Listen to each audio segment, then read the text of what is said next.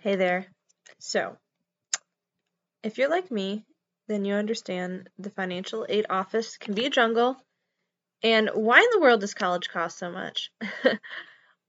Okay, I'm not sure I can answer the first question all the time, besides sometimes they just raise money up because we have such like a cultural norm of going that there's a demand for it that they can keep raising the price. So for one thing, college is not entirely necessarily to be successful in life, but let's say you are wanting to go to college, which is a great endeavor as well, and you need some steps to navigate the financial aid cult. I mean, office.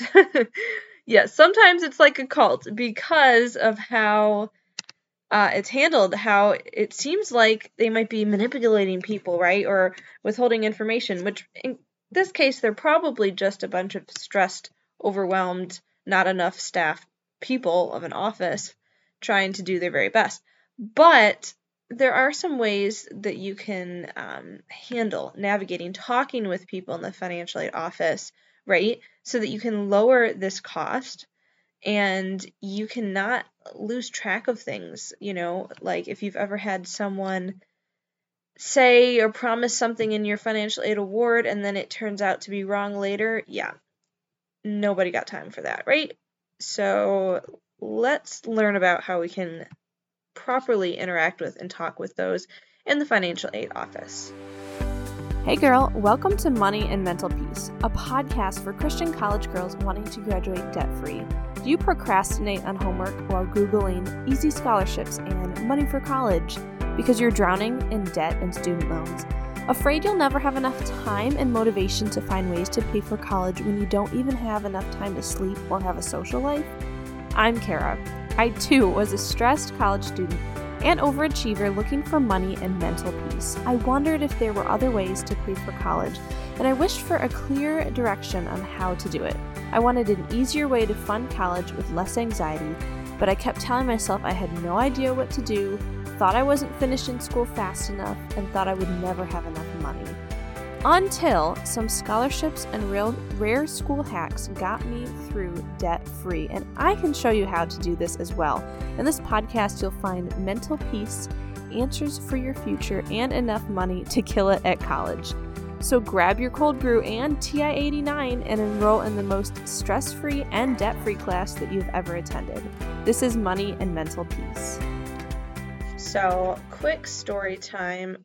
I went to a community college, as some of you know, before I transferred to my university. But turns out I wanted to transfer as much as I could because it was way cheaper at community, right? So I was going to do a math minor, right? And I wanted to I had finished all the rest of the business classes because I was majoring in that. But there was more like math that I could take at the community college, and I wanted to see if that would work. Transfer, do it there. It's easier. I already knew the campus, the people, the professor, but and it was cheaper, right? But I had to look, and in one place on my university website, it specified that I had to take so many credits within a minor at the university in a certain tier level, right? Like a 300 level or something class. Just one of their requirements. But it wasn't like that in another place I found on a different part of the website. I don't remember exactly, but it was worded differently and did not indicate that. So I fought it. Well, I don't know if I fought it, but I pursued it, asked some questions, and got different answers from different people, and finally got sent all the way up to like the provost office and actually got it cleared for me to be able to take almost all of my minor classes at my community college, all of the math there.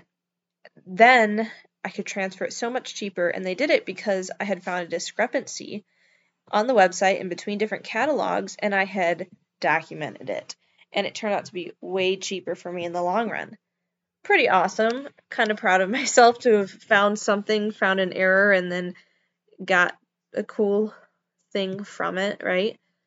But this leads me to a few things that you want to check with when you're looking at funding for school. So now this wasn't directly with the financial aid office, But what happened in this situation has 3.5 specific steps. Yes, I did say a half. 3.5 steps that I learned from this to kind of deal with a university planning, how to pay for college, keeping up communication, confirming things, and more specifically with the financial aid office, because that's most likely what you'll be dealing with and who you'll be interacting with. Cool? Okay, so the first step is never assume or wait for them. Always initiate. So if, let's say you applied to the university, wherever you're going, or college, and you got accepted, but you're waiting to see if there's any sort of award, right? They'll probably offer you loans. You don't want to hopefully do that, but hopefully they'll offer some scholarships, but you're waiting and not hearing anything. They should send you info on that. However, to get the ball rolling faster, to get your name at the top of like their queue because you're inquiring about it, don't wait for people. And it doesn't have to be just when you're applying. It could be anything that you're waiting to hear back from financial aid or figuring out something with funding. But reach out, email, call, because in the past I've had stuff where they got really busy and something slipped through the cracks, and it really helped when I just very politely reconnected again, resent an email every week or once a month if it was a long-term thing. Not once a month. If you're just trying to get into the school, you need to get in, as soon as you can. But never just like wait for them or assume. You can initiate. And I'll let you know if you call what you should have prepared. Usually when you talk, they will ask for your name and probably your date of birth info and probably like a student ID. If you're not a student completely officially yet and don't have that, say that, but otherwise have that ready for them and just inquire. Step 2 is to get this in writing. I was able to prove this later. So, okay, back when I talked about doing that minor and being able to bring everything from my community college, I actually had to bring it up later to confirm that they were still going to honor that. Because, I hope so, because I was trying to graduate, but, I just wanted to make sure. And, of course, when I reached out again, people were confused at what I was talking about. But I had the email in writing, officially, official seal from whatever office that said that I could do this, and so then it worked. So if you're emailing financial aid, keep all of those emails. Keep track for your whole maybe college career so that you can prove stuff later. Or if you talk with someone on the phone, get their name, who you spoke with, and their job title and information, and also the date, and even if you want to be more specific, the exact time you talked with them, because it sounds very official of you if you said, I talked to so-and-so at this date, at this time about this topic. They'll be like, oh, I guess we do need to take you seriously. So just get everything in writing, or at least keep track of it all with the name of who you talk with, and then save an email. Cool? Last point, point 3. I did say there's 3.5, but last point is confirm, confirm, confirm. Literally, probably 3 times confirm things. This might not be everything. If they just send you an award letter and they say you have to go online and accept it, and you go and accept it, you're probably good.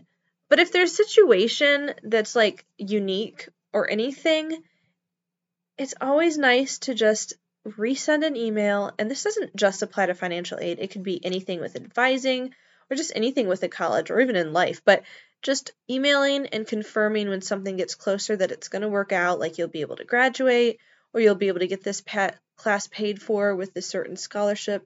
Again, get it in writing. Don't wait for them to confirm with you. Initiate and confirm it, and you'll be more at peace, right? Mental peace to get that money for college. Now, step 3.5, why I made it a half is just repeat, right? What is it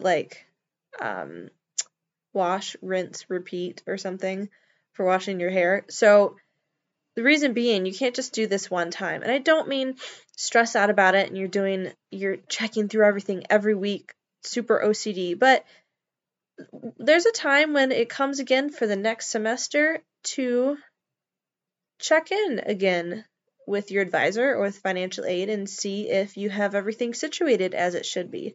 Don't wait for them. You can initiate, get it in writing what they say, confirm it with them, double confirm, triple confirm it with them, and you'll be good. So anyways, that's 3.5 ways that you can navigate the financial aid office as you're trying to go through why in the world does college cost so much and how you can make it cheaper and cheaper for you.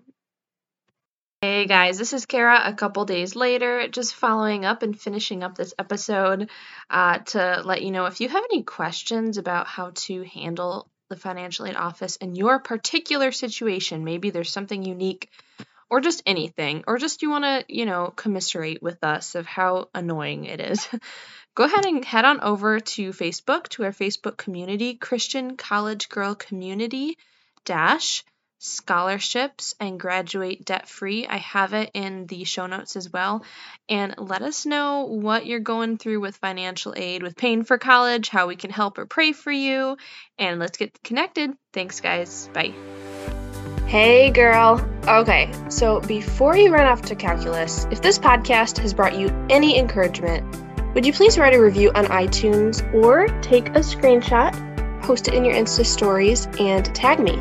Let's tell the rest of our stressed sisters that more money and peace can be attained outside of the conventional way of doing college. See you next time. Love and prayers, Kara.